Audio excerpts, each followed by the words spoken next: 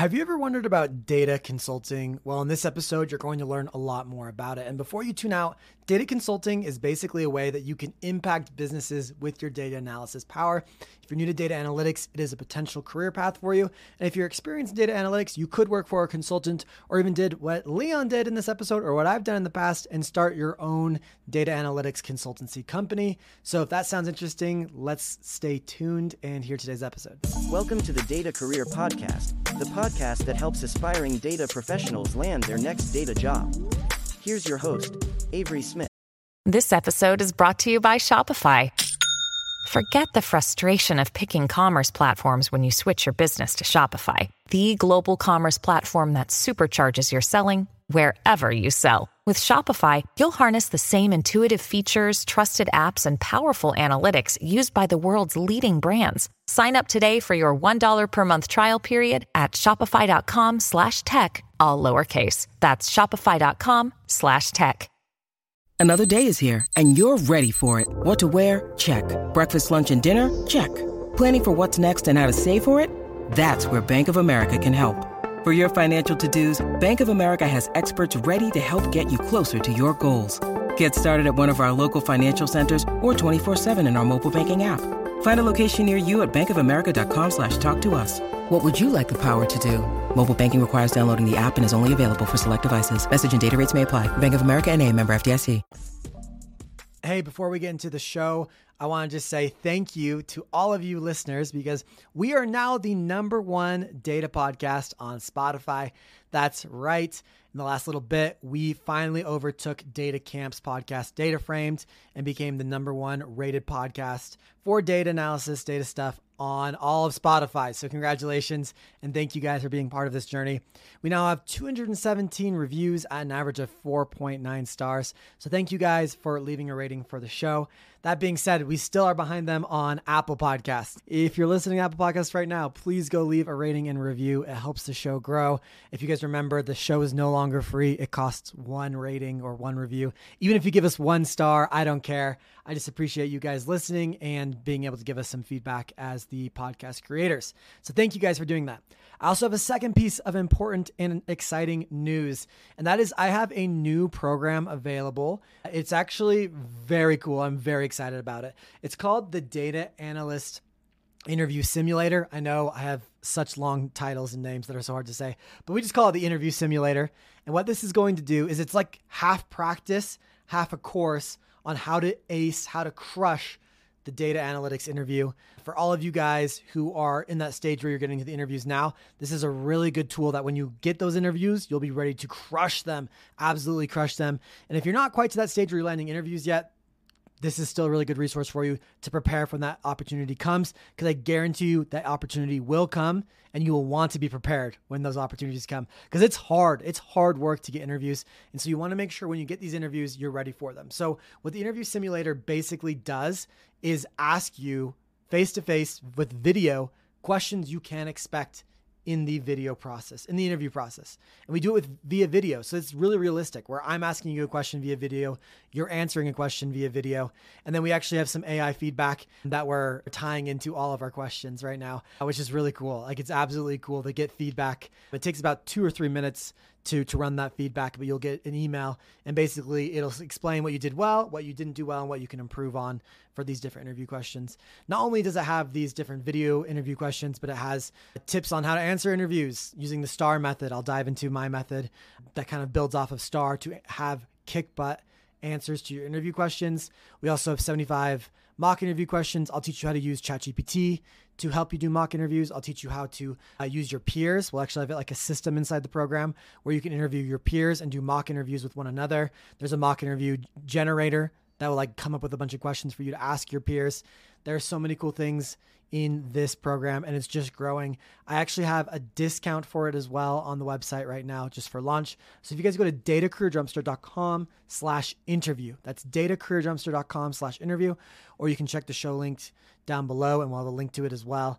You can get that for a really big steal right now. I'm really excited about to offer that. That deal will be going away sooner rather than later. So this is a good chance to snatch it up at the lower price. Check it out. You can go to the website, and I actually have a practice problem there for you guys to test it out and see what this is all about. But I hope you guys check it out, and let's get into today's episode.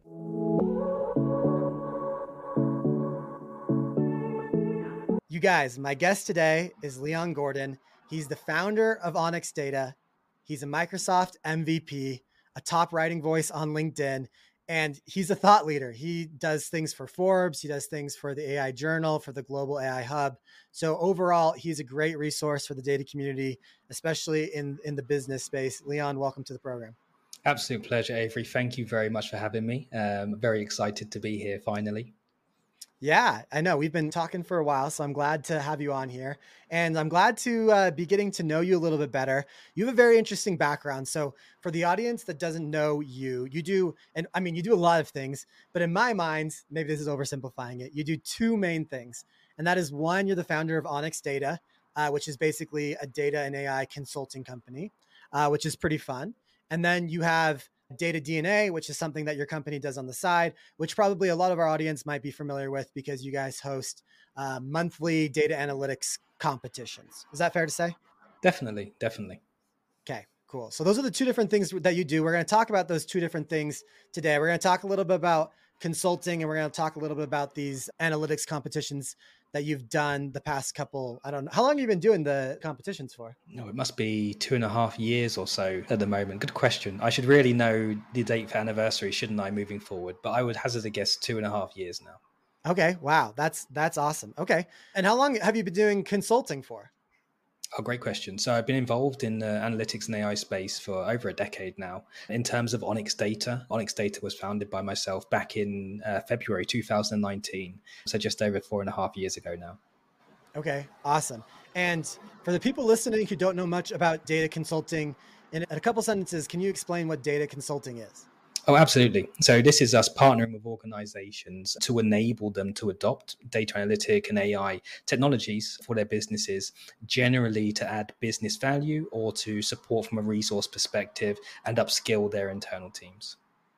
Okay. So I heard a couple things there. Implementing data products. So you're like getting them up and started with different data tools. Is that kind of what you meant by that?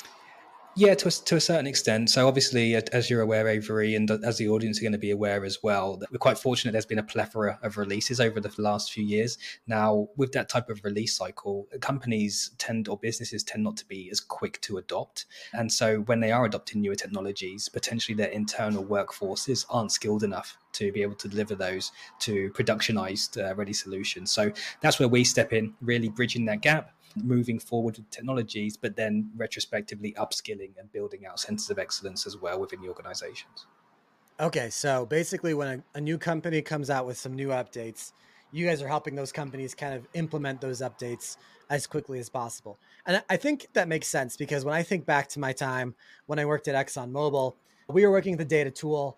And to be honest, by the time it was released, we probably wouldn't implement it fully, like a year to 2 years later, probably fully, because it was just a big, massive project to do all the work to implement all the new things. We had to make sure it was still working the way we thought it would. There wasn't any bugs. So that is quite a big process to do that. What was the other part of the consulting that you mentioned? Did you mention like upskilling or something like that? Yeah, absolutely. So we also upskill. So like I say, this is kind of bridging the gap for teams to adopt new technologies, really build out that center of excellence, that knowledge in-house for organizations. And the other side of the coin that I mentioned is what we call resource augmentation. So this is adding consulting members to existing teams to enable them to be able to take on more workload and scale at will, so to speak. Oh, interesting. So you have like consultants that work for your company. I'm looking at your LinkedIn here. It looks like, how big is your company? In terms of direct employees?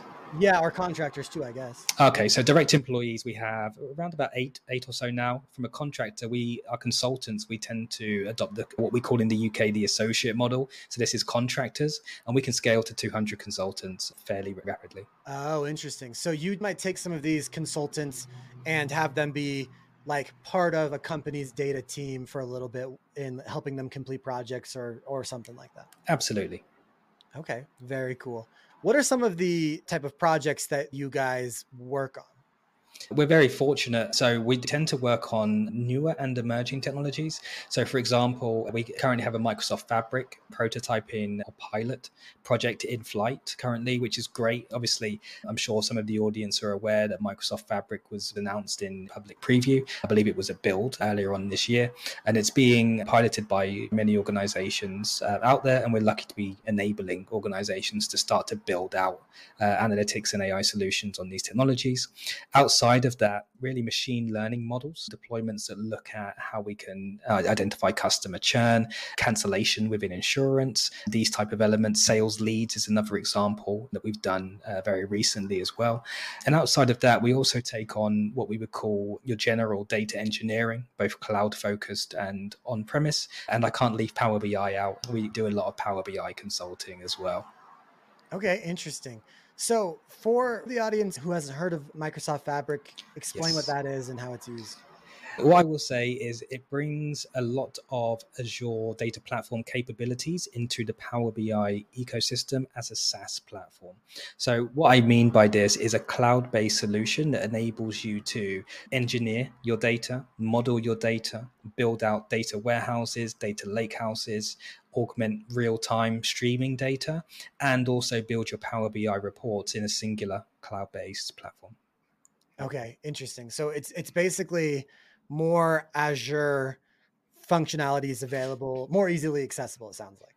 Absolutely. Very much UI driven. I wouldn't call it no code, but very much UI driven development. Okay, cool. A lot of people listening to this podcast are more entry level, and you guys probably haven't dipped your toes into the cloud platforms necessarily, or maybe you've dipped your toes in, but you haven't gotten your whole ankle covered. But just FYI, all of the cloud platforms are hard. They're very difficult to manage, at least all the ones I've used. So that's basically, I've used Azure before. We've done a lot of AWS. We've done a lot of Google Cloud Platform. And honestly, like personally, and don't take this wrong, Leon, I know you're a Microsoft guy. I think all of them, like, I don't think Microsoft's any easier than AWS, which is any easier than Google Cloud. They're all like equally confusing and kind of like just terrible UI. So I don't know if you agree with that or not. It's probably best I say no comment. What I will say is that I think this is where Fabric really steps in. So this, like I say, this is very UI driven. So it's a bit dissimilar to Azure. Azure is still there in the background, which you mentioned potentially users do find hard to navigate and interact with. But I would kind of present Fabric as a very similar interface to Power BI and how you use Power BI in the service at the moment. When you need mealtime inspiration, it's worth shopping Kroger, where you'll find over 30,000 mouth-watering choices that excite your inner foodie. And no matter what tasty choice you make, you'll enjoy our everyday low prices, plus extra ways to save, like digital coupons worth over $600 each week. You can also save up to $1 off per gallon at the pump with fuel points. More savings and more inspiring flavors make shopping Kroger worth it every time. Kroger, fresh for everyone. Fuel restrictions apply. At Evernorth Health Services, we believe costs shouldn't get in the way of life-changing care, and we're doing everything in our power to make it possible. Behavioral health solutions that also keep your projections at their best? It's possible. Pharmacy benefits that benefit your bottom line? It's possible. Complex specialty care that cares about your ROI? It's possible. Because we're already doing it. All while saving businesses billions. That's Wonder made possible. Learn more at evernorth.com/wonder. Well, I do like Power BI's interface, so that's good. This is a side topic, but I have an AWS account and I have a Google Cloud Platform account, and I have some different apps running on that. And like my AWS billing each month is like $50, and I have no idea like what's even running on there right now. And I'm like, it's too much work to go figure it out. So anyways, these cloud platforms, that's what you have to look forward to as you kind of evolve in your career. I want to go back to some of the case studies or some of the projects that you guys have worked on at Onyx. Sure. You mentioned customer churn. So I didn't really know what that word churn meant when I first heard it. So just quickly, if you think about churn, like you're churning butter, like you're moving around in a circle, right? For those of you watching video, you guys get to watch me shake my hips and move my hands. But that's like, basically you have a customer. For example, I pay for a car wash every month. It's like, I don't know, $30 a month to be able to get unlimited car washes at the car wash near me. And me churning would basically be being like, I'm going to cancel my plan. or Netflix, you're canceling your subscription to Netflix. So that's kind of what a customer churn is. And so you're looking at like, basically, can we predict when a customer might churn? Is that one of the projects you guys are working on? Absolutely. So like you mentioned, with customer churn, what happens is it's a loss of revenue. So the Netflix is a great example of this. I'm guessing it's the same worldwide, but happy to be corrected on this, that Netflix started to change who can access certain accounts. Yep, I'm blocked out of my parents now, so I don't watch Netflix anymore. Which led to a lot of customers cancelling, which obviously led to a lot of lost revenue, which led to Netflix also upping their prices. Now, what we enable organizations to do by using customer churn is to be able to predict when a customer is going to churn, what the profile of that customer is. And obviously, if you can get ahead of the curve and try to incentivize them to stay, then you can continue to generate that type of revenue. And you can spend more time looking at customers as well that fit the profile of the organization. Okay. So, I mean, obviously you can't go in super in depth here, but some of I'm going to say we're basically predicting the likelihood of churn, or maybe when someone's going to churn. So that's kind of our Y variable. That's our target. That's what we're trying to predict. Some of the X's or the inputs that we might be using for that, I would imagine, and you can correct me if I'm wrong or add something I'm missing, would be like how long they've been a customer. Obviously, if they've been a customer a long time, maybe they're not likely to churn. Maybe there's like a certain 4-month mark where they're likely to churn. Probably user activity. So for example, if I'm not using the car wash, every month, then probably I'm more likely to churn than if I'm using it every day. Those are two of the main X variables I was thinking of. Can you maybe share on some, in general, what are some other X variables or data that you might be able to use to predict those types of things? Yeah, definitely. I mean, age, the gender play a part of this as well, tend to factor in locality as well. And then when we start to look at localities as well, we can start to enhance the data set. Now, I'm a big proponent for using third-party data to enhance existing data sets or data models as well. And you can start to look at things like affluence as well. So what's the average income for the area, so to speak? Because all of this factors in and plays a part. And you can even look at some even more wider fetched external data sets. So when COVID, for example, was very widespread, I remember using some of the available COVID data sets for hospitalization to be able to play into certain factors for some of the models we were building as well. Okay, awesome. Okay, so that's one example of a project that you guys would work on. That was kind of in like the more, I guess that's like kind of in the revenue realm of things. I think you also mentioned sales. So is it mostly business problems that you guys are help solving, or do you guys also get into like manufacturing and different industries?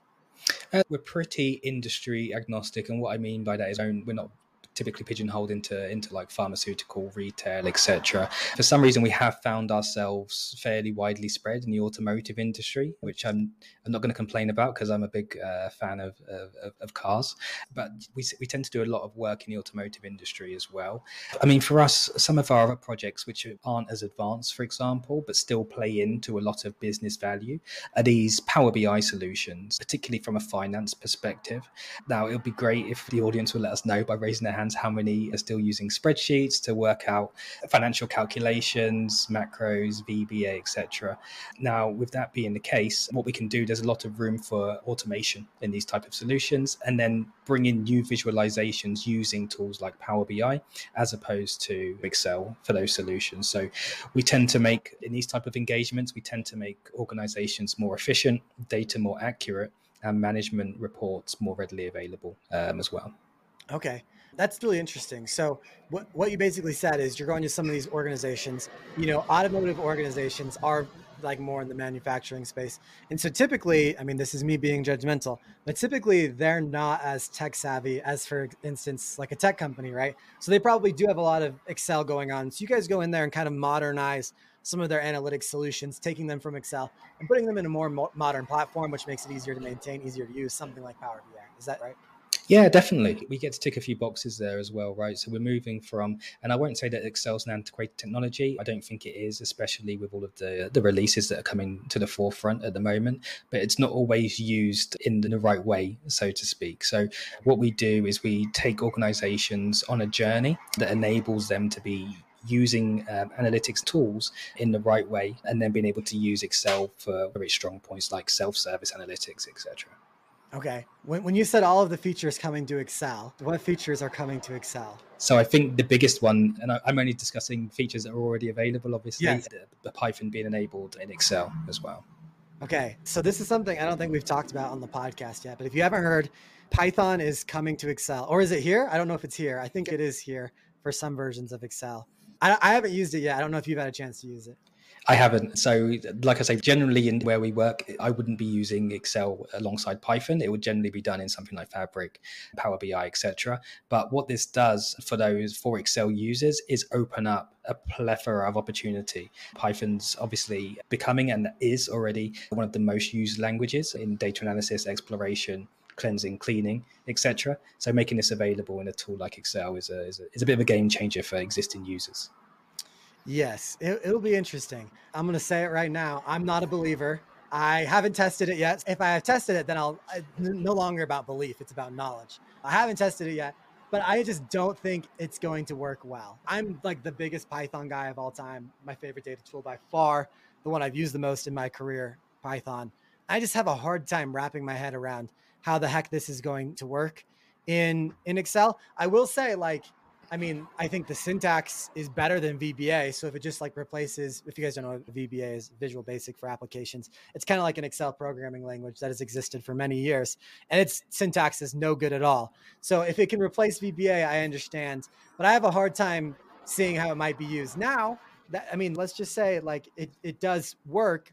I'm sure that Microsoft is working on some ways to roll out some of the generative AI that has come out into Excel. I know there's a lot of Excel plugins or Google Sheets plugins right now that you can purchase that will help you use AI in your Excel sheets. And so I think those could be game changers down the road. And maybe those with the Python could be really impactful, because Python does have a steep learning curve. Like if you look at your average Excel user, they're great, right? They're using Excel for analytics, but it's not like they know Python, and learning Python's hard. So I think maybe where I could see it really succeeding is when they don't necessarily have to write the code as much, and the code could just be written for them using generative AI. I think that would be pretty cool. Yeah, and I don't think it's any strongly kept secret that Microsoft are rolling generative AI out into Windows, the Office suite, etc. So whilst I probably can't go on record and say anything specific, I think it's widely available knowledge that especially the OpenAI side of things will be available across the Microsoft suite of tools in some way, shape or form.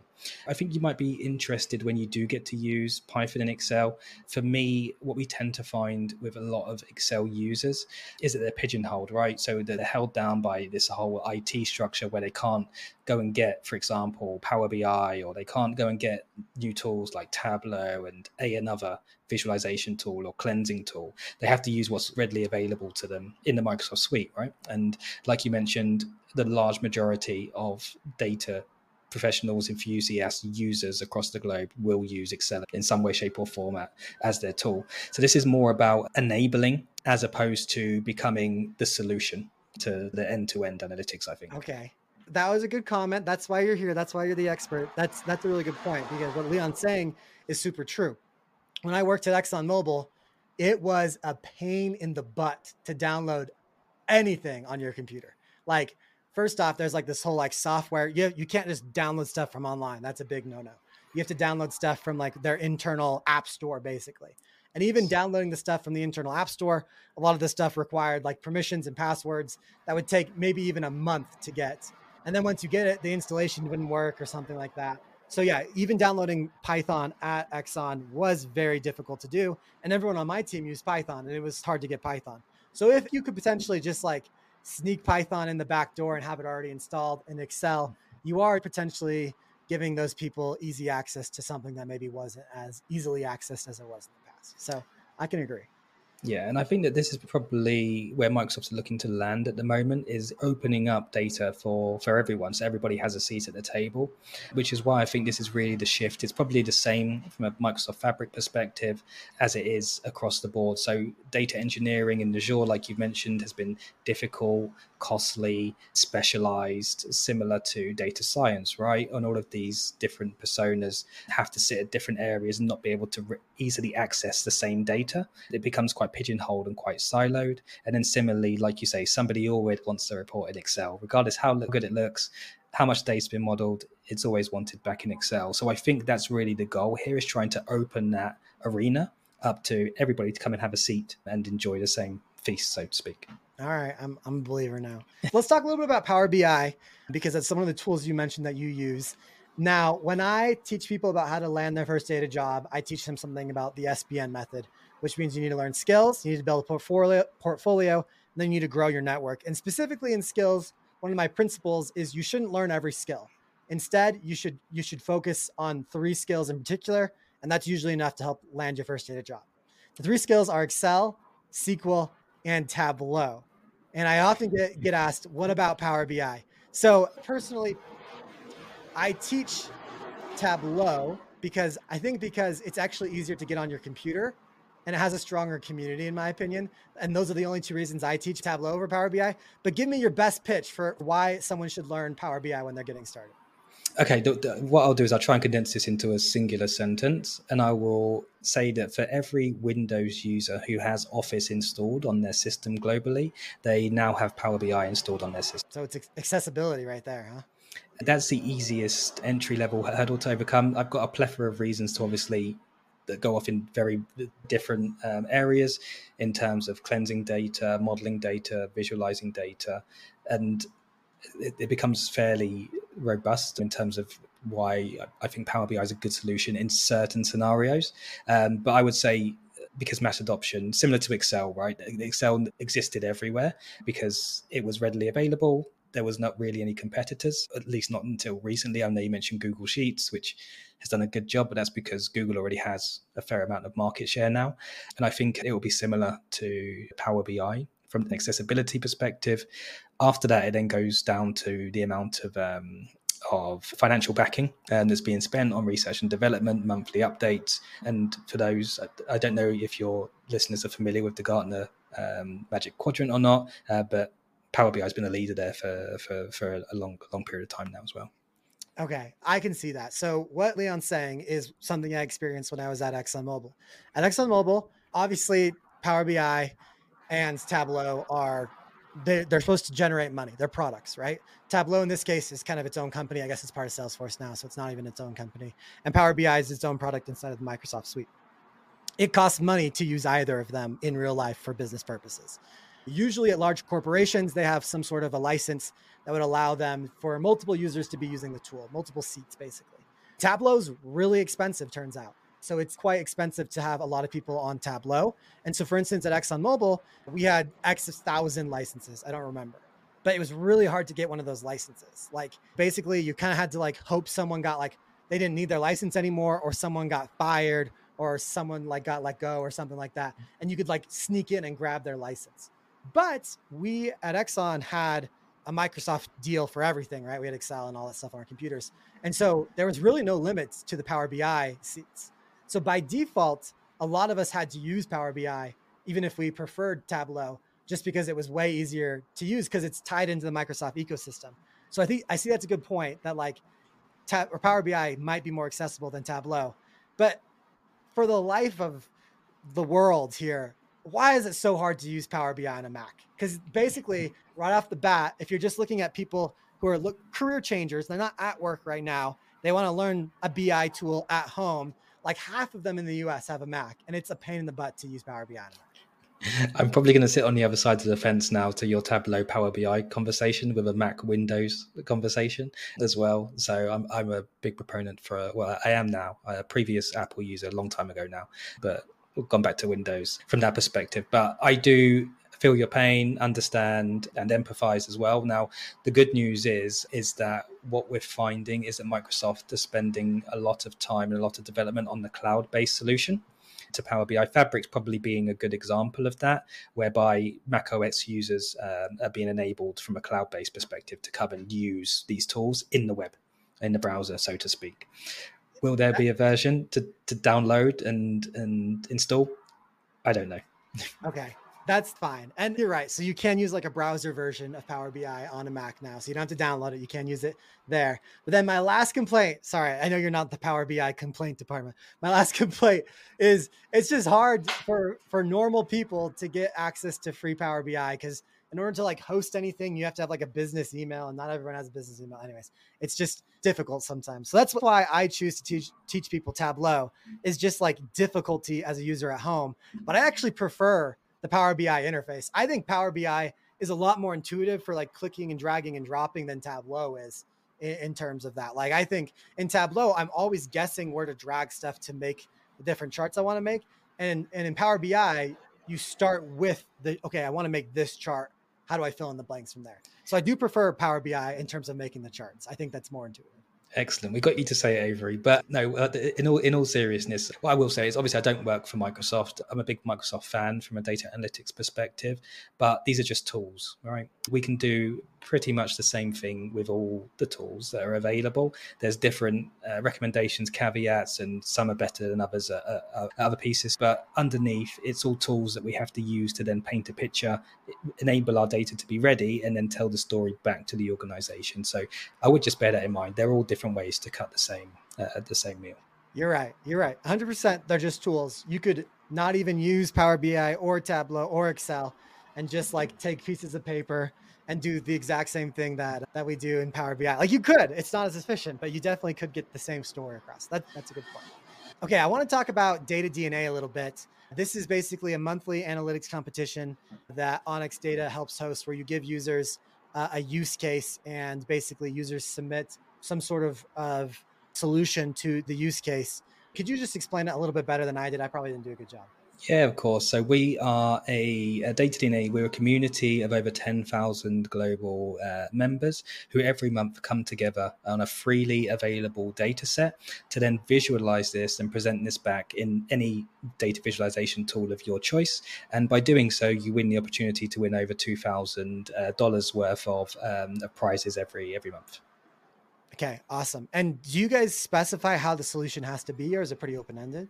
No, very open-ended. So we have very beginner-friendly data sets. So our data set generally always is a single table.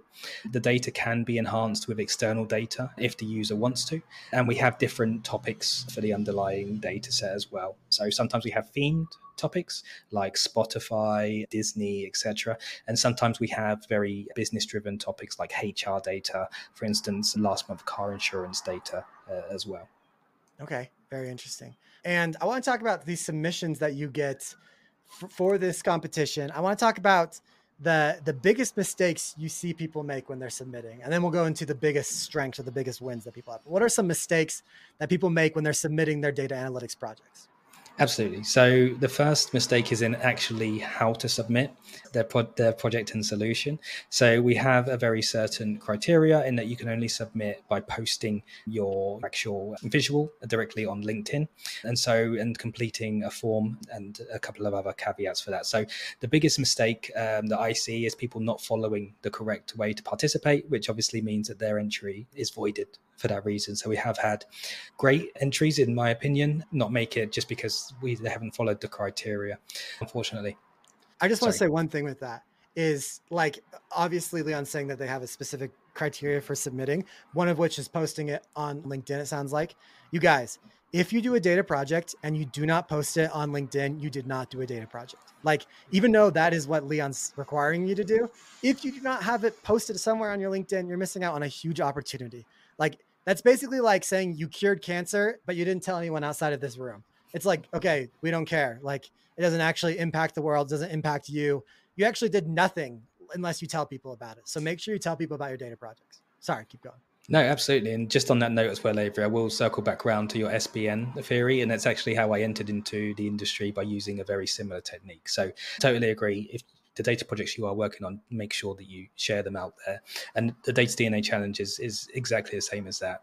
Now, outside of that, really it comes down to what I would define as really the finishing touches to your visualizations. So making sure that your charts are ordered correctly, sorted by the right axes that you want to be able to display your data in the right way, ensuring that your fonts uniform across the whole visualization piece, making sure that your visualization isn't too cluttered, so good use of white space, and making sure as well that, again, naming conventions are very uniform across the visualization, and then really telling the story as well. It's not just about putting revenue by product, revenue by month, average by year onto a visualization page and saying, okay, we're done here. What does that tell the end user who's looking at the chart?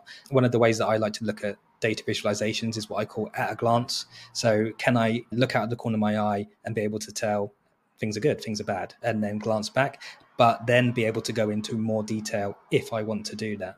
And that's the way that I try to kind of cite as should be the entry level. What if I look at this for 5 seconds, what does it tell me? And then if I want to look at it for another hour, what can it then tell me as well?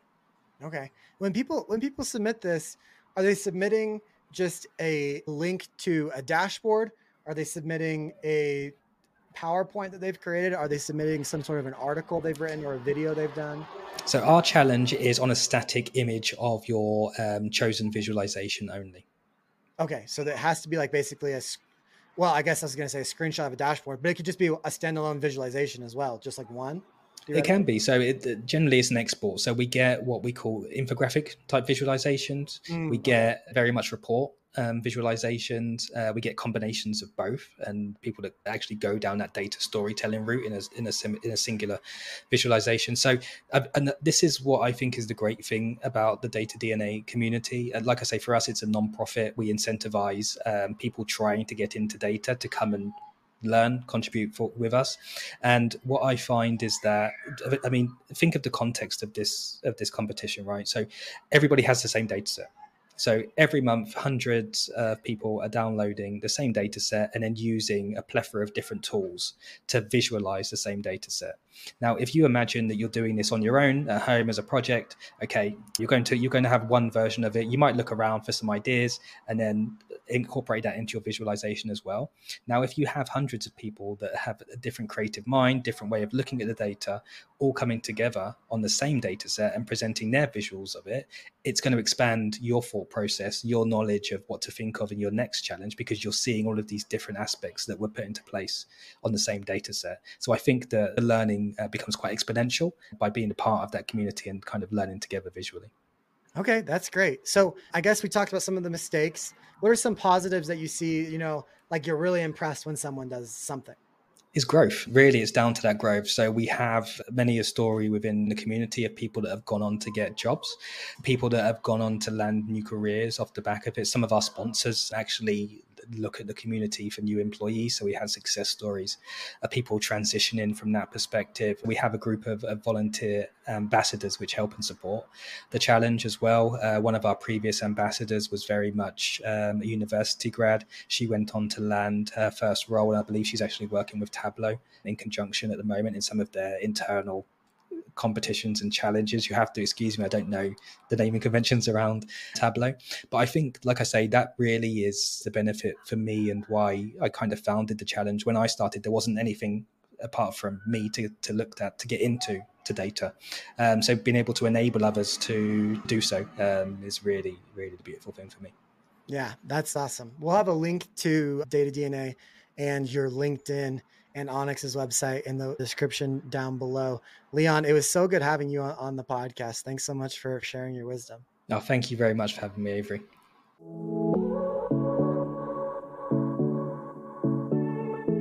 All right. Thanks everyone who made it this far in the episode. I appreciate each and every one of you guys and listening. And thank you so much for making this #1 data podcast on Spotify. Let's go take over YouTube and Apple Podcasts now, right? By the way, just as a reminder, check out datacareerjumpstart.com/interview to check out the interview simulator that will help you crush the data analyst interview when you land them. It'll teach you everything you need to know on how to do really well in those interviews, so you don't need to even have a second one.